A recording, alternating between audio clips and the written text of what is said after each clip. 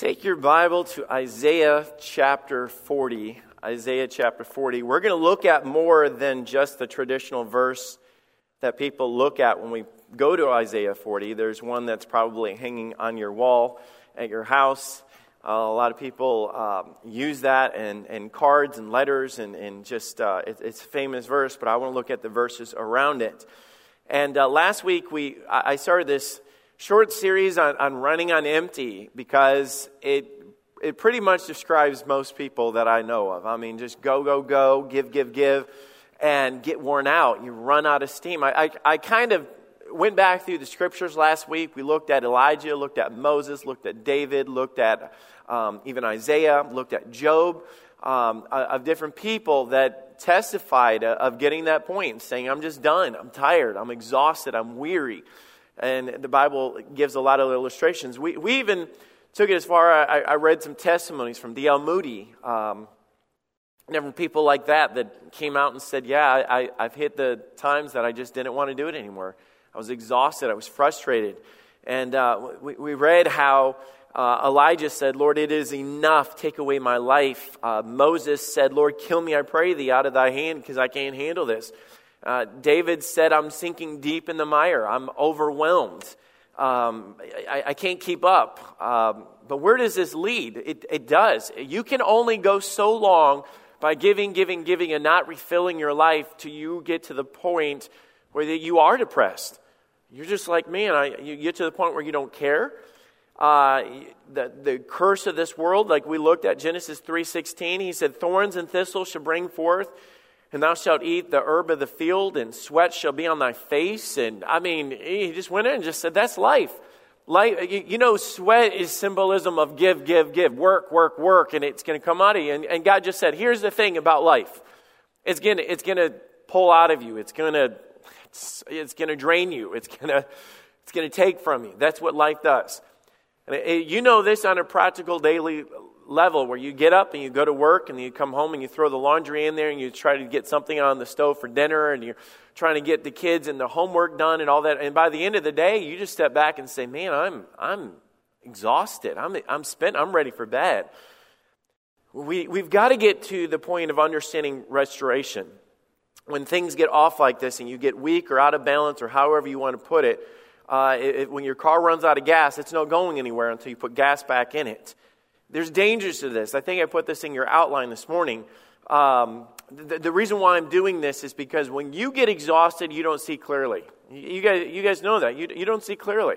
You can be in a really good job and work, and to the point where you start getting sloppy. You get to the point where you just say, I don't care anymore.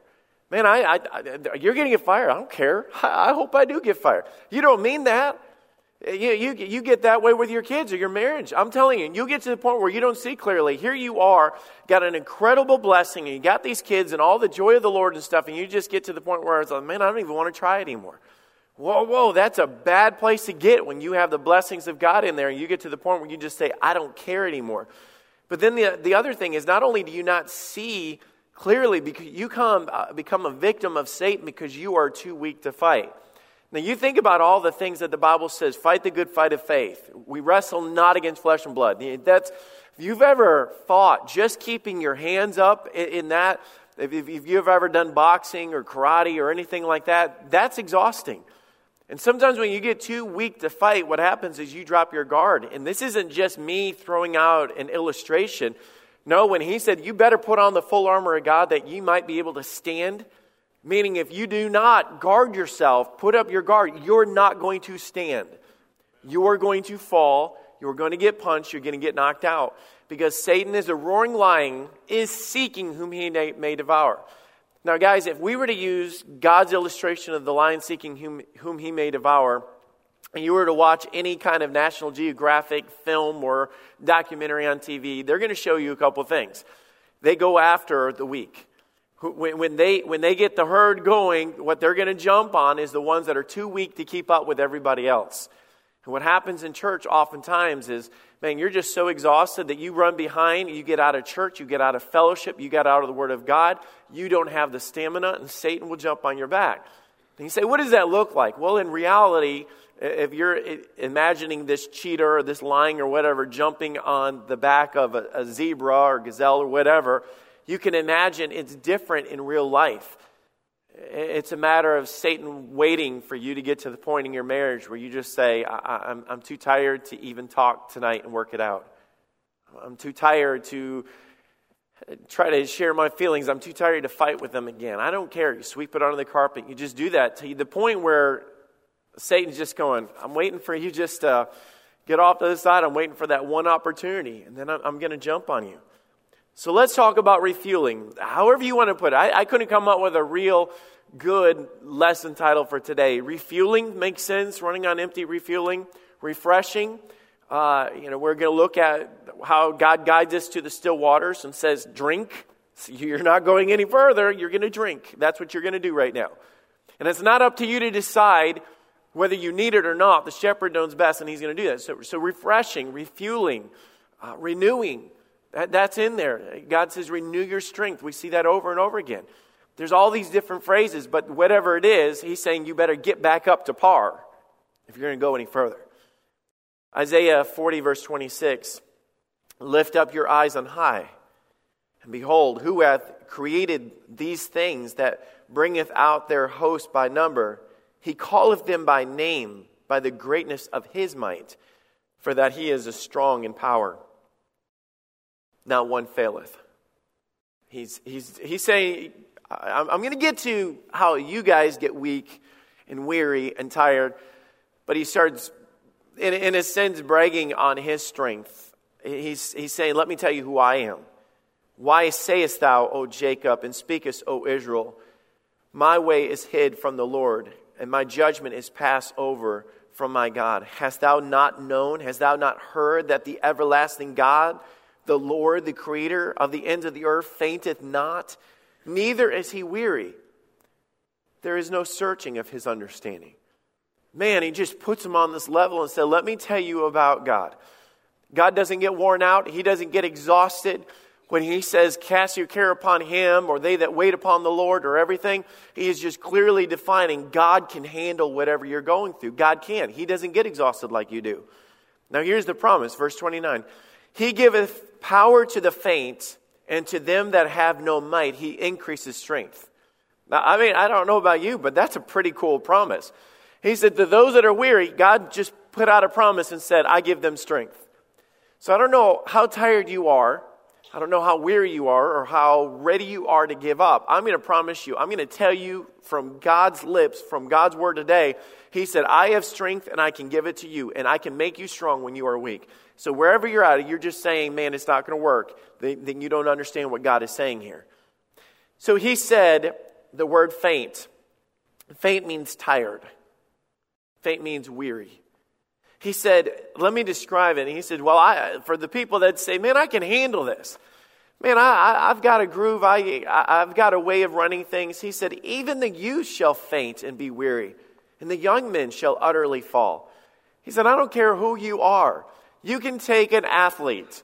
A perfect illustration, if you watch the Olympics and you see these guys that are probably in the ultimate shape on the face of the planet. I mean, that's what we do. Every country ships their ultimate examples of strength and endurance to these races, and they run a mile or 2 miles or all the different crazy things that they do. And they're done. I promise you, I don't care how fit they are. At the end of it, they're doing this, and they're trying to catch their breath. And God said, let me tell you, I don't care who you are as a human being. Even the young people are going to run, and they're going to get worn out. 2 things that he used there. Faint means grow weary again.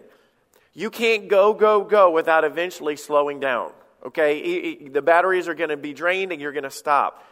To be weary is the same word as exhausted that we would use today.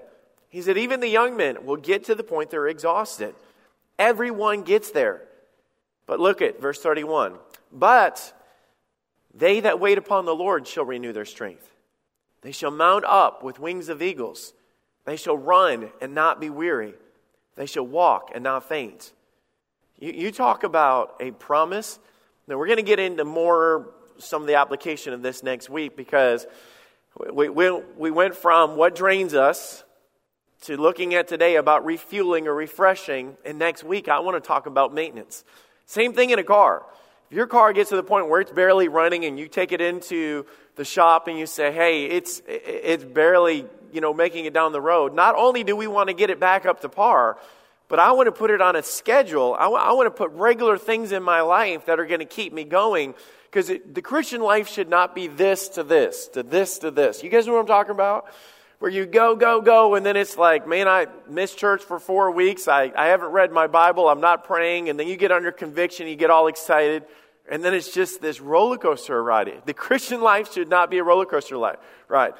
Is life filled with ups and downs? Absolutely. But I tell you, God doesn't say, well, I'm with you today and I'm going to take a break tomorrow. God doesn't do that. So we shouldn't be weak all the time. So here's the thing that got me. They that wait upon the Lord. Wait. Wait meaning do nothing. You know what I'm saying? They that wait upon the Lord shall renew their strength. So, Lord, I'm exhausted. So you're saying step back and do nothing. Wouldn't that be great? Yeah, just call into work tomorrow and say, hey, I can't be there today. I'm just going to stay home and wait on the Lord. And they'd be like, well, what time is he going to be there? I don't know. But the Bible says just to not do anything until I get my strength back. Let me give you the meaning of what the word wait means. The word wait means to bind together, perhaps by twisting, bringing strength to. The Ecclesiastes, when it says a cord of three will not be easily broken, it's tied into the same thing. It means to gather together, to wait upon, to bind together. So I started thinking, what does that mean? It means God's saying, you can't do it without me. It's not just a matter of waiting on God. It's the idea of having patience.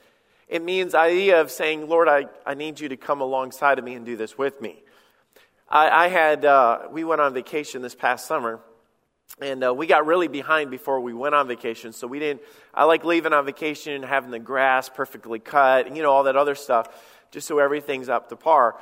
Well, I didn't have that done, and it rained like crazy while we were gone. It was like September. We got back, and our grass, front yard, backyard looked like we could have baled hay. I mean, it was just like really bad. I was embarrassed, to even come back and know my neighbors were looking at that all the time. So I did what any good guy would do. I sent my kids out to take care of it. That's what I did. And you guys know, the older you get, the more wisdom you have of how to handle situations. You know what I'm saying? I've cut long grass before. I know what you need to do. I would go out there and raise the wheels all the way up, and I'd cut it once, and then I'd rake that, and then I'd lower it a little more, and I'd cut it at another angle, and I would only cut little slivers at a time. I'm not going to just charge into the grass. There's something you do to make it happen. Well, my kids don't know that. You know what I'm saying? All they know is start the lawnmower and it bogs out and they pull it back and they're doing it. And, 2-3 minutes of that and they're just knocking on the door going, Dad, it doesn't work and I can't do it. And this piece of junk lawnmower. And I'm like, it's not a piece of junk lawnmower. Dad doesn't hate you. All this is, you just got to understand. And I literally did this. I said, guys, I'm finishing something up. Just wait for a minute. Let me come out there and I'm going to show you how to do this. So they stop. Pull me into it, and I said, all right, this is what we're going to do. I'm going to mow a little bit. You guys are going to rake. Logan, you put it in the bag, and and all of a sudden, that us coming together and realizing that I can't do it by myself, and I'm going to pull the one in that has a plan and pull the one in that has the wisdom to know how to do it. So you got to understand, they that wait on God, those that realize that I can't do this on myself, and they bind themselves to the Lord, the same principle.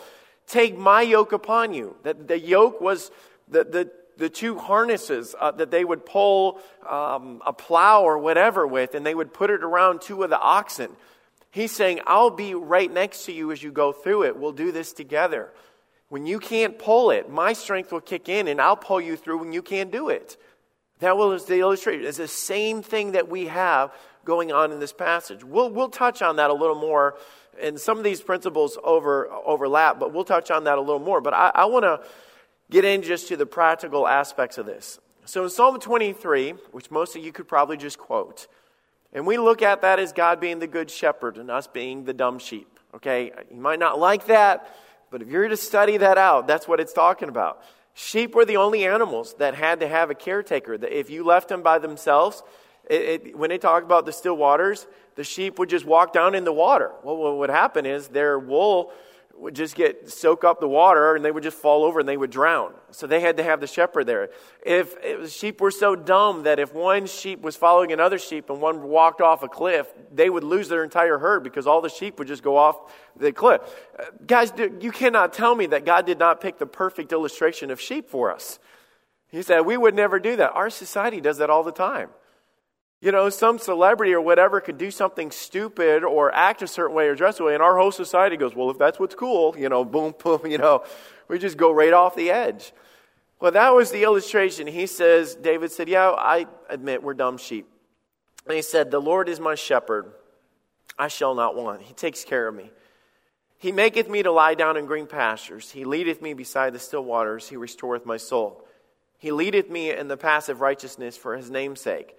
So I've done this before. I've gone through this passage. A lot of you might even have it in your mind of things that I've said before and stuff. And I'll clearly admit that this is something that if you've been in church any length of time, you've read and looked at a number of perspectives.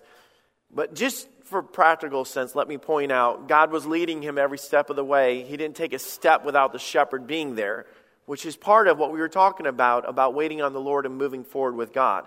And David clearly stated, he said, I am completely submitted to the shepherd. My sheep hear my voice and they follow me. I'm not going to take a step without God. That's the principle here. He said, I've made the Lord the leader of my life. And what I've realized is I don't have a need.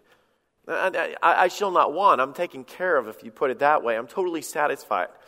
I have peace. I'm where I should be. I'm happy. I'm fulfilled. That's what Christ came to give us. So, Lord, you are my shepherd, day by day walking with you too. When you lead me, I follow. When you stop, I stop. When you correct me, I listen and obey. When you make me stop, I'll rest. And when you bring me to green pastures, I'm going to know that it's time to eat. David stayed closely to the Lord when it comes to this. And if you were to do the same thing in our lives, and I'll get into the application here in a minute, it would be, Lord, help me to get to work every step of the way. Lord, help me to have a good attitude in the morning. Lord, what should I say today? Lord, what should I do in the meeting? How should I reply to this issue? How should I reply to this text? How can I help my spouse? Lord, what should I do when I get home and I know I'm going to have to deal with my kids over this issue? Lord, why don't I have peace? It's every step of the way. Help me. Lord, guide me, lead me. Don't let me make a step where I'm going to get in on my face and fall over or mess up. So notice what it says. Verse 2, He maketh me to lie down in green pastures. If you want the I shall not want, you're thinking, yes, Lord, please get me to that satisfied, refreshed, refueled. God said, okay, then this is what you have to do. Number one, we find resting. Now, I've done this in the past. I'll do it again. I'll probably reference this next week. God created the world in 6 days, and on the seventh day He rested. God does not grow weary. He does not need to renew His strength. He is infant in His strength and in power and wisdom and all that. It doesn't run out. It doesn't get weak. It doesn't grow weary whatsoever. But it was an illustration. It wasn't a pattern that He set for us. But even this goes a little deeper than that. See, we have this passage to illustrate in our lives. If we're going to follow it, we've got to listen to what He says. And I love how it says, He maketh me to lie down in green pastures. See, we are always walking, going, doing things, running on a steam. And the shepherd would look back and say, all right, you can imagine if they did it together or a team. And I know they did it different ways, but the shepherd would go, I think we've gone far enough for the day. And the sheep would probably be in their minds, well, I could keep going. I feel pretty good. But the shepherd knows more than the sheep, and the shepherd would turn around and say, all right, stop. I want to make them rest at this time because I know more than they do, and at this time they need to rest because that's what they need. You know what happens when you're not following the shepherd? You keep going, and you go, and you go, and you go. And then eventually you get tired, and eventually you fall over. But if the shepherd's guiding us, it doesn't happen that way. See, God knows our limitation. Did you guys know every one of us in here have limitations? You can only do so much. You say, wait a minute, brother, greater is He that is in me than he that is in the world. I agree, amen. But I tell you, it's greater is He that is in you when the power of God is leading you to do what He leads you to do, not what you lead you to do. And I am finding that there's a lot of things that we have just totally stretched ourselves out. And we don't give our bodies the rest that we need or our minds the rest that you need. And did you guys know there is a thing of both? Your body not only needs the rest, your brain needs the rest. I can tell you, even from a personal perspective of my job, my mind goes all the time. All the time. I'm either thinking about the drama that we're building the stage for tomorrow, or I'm thinking about, the remodel that we're working on. I got an email on Friday on my day off, and I'm thinking, I don't want to look at it. I'm going to look at it. I shouldn't look at it. And so I ended up looking at it. And the city has our plans. They've had the plans for like 20 days or 19, I don't know. And it had like 12, 13 things for corrections on the plans. And I'm like, no, and I can't even read the language of what they're talking about. And the architect will get it on Monday, and they'll come back. And if you guys think about it, pray about that. And I am just like, my mind doesn't stop. Do you guys know it's not healthy for your brains not to stop and rest? And I tell you, He was diverting it. It's no longer traveling, it's resting. And it's no longer that you're worried about what you're doing, but where you're at and spending time with the shepherd. See, the shepherd knew what they needed. He leadeth me beside the still waters. Notice what He says. This is what it brings you to. He restoreth my soul. Have you ever looked up and did a study of what the soul is? And I know I'm going to do this in the next service because it's just one of those days that they overlap in that. The soul is the body. It's the part of you. It's Tony, okay? It's whoever you are. It's who you are. The Bible says, and He breathed into his body, and man became a living soul or a living human. And there's another verses in Scripture where it has the word soul, and it also has the word body, and they're interchangeable in the Greek of how it's defined like that. He restores me. He leads me to the path of righteousness, to where I can keep going and do what's right and not get blinded and not get attacked by Satan. He leads me down those right paths. See, what He's saying is we need to refill our hearts. We need to refill our marriages. In order to give, you've got to get. In order to hand out, you've got to receive it. I want to expose a problem that we have. We simply get too busy and we don't know how to rest. We don't know how to stop. We know in our lives to go, push. And people say, I need to slow down and get some rest. And then people say, I wish I could. I can't even stop. Well, if you're in that place and you can't rest, you can't keep going either. That's just a fact of life of how God made us. And we get irritated, we get irrational. And I'll tell you a reason that we often do that. I'm going to read a verse that the Lord has to remind me about. It's not even in your notes. Ephesians 6:6. Not with eye service as men pleasers, but as servants of Christ, doing the will of God from the heart. Do you know why we often go? It's not because God tells us to do it. It's because we are trying to please people or please ourselves. We've created agendas and habits and things and everything like that. We've got plans for our kids and we think, man, I want them to have this, and this. In reality, you never have dinner at home together because you're always running. It's either a practice or it's a place to be or whatever. And I'll tell you, I got into a habit for a while where I was sending my wife a text on a regular basis. Hey, I'm probably not going to be home for dinner. I'm probably not going to be home for dinner. Or I'm going to be home late. Or could you just stick something in the microwave? And you know what I realized? That I do better when I stop and I go home to be with my family, because I'm telling you guys, I need my family and you guys need your family. And some of these things that we call old-fashioned, and I'm not saying some of you guys here and just say, well, that just does not work for me. The idea of spending time with your family, your spouse, or whatever it is something that God created. God created the home and the family and Adam and Eve and Cain and Abel way before He created jobs, government, schools, and institutions. Way before that. So let me show you where He leads you. He makes you stop. He makes you rest. He tells you to stop going. He maketh me to lie down in green pastures. And then He restores my soul. You know, He does that because He leadeth me beside the still waters. So let's look at the restoring or refreshing, or however you want to look at it. It brings us to the idea of drinking. We talk about giving And the fact that we sow the seeds of the gospel, or we give of our time, and give and it shall be given unto you. And the idea of going to work and you give of your energy, and coming home and you give of your time, and you give of your love, and all these things, it's constantly coming out of you. God said, you know what, the thing is, you're going to be dehydrated as a Christian. And he said, what I'm going to do is I'm going to make you refresh or bring back into your body the things that it needs in order to keep going. Thirsty. He restoreth my soul. He refreshes my soul. He refills my soul. It means to recover my soul. He rescued my soul, or he brings it back again. Isn't it amazing how you can be exhausted and get a good night's rest and a meal and wake up and get ready to do it again? Do you know who created that principle? It was God.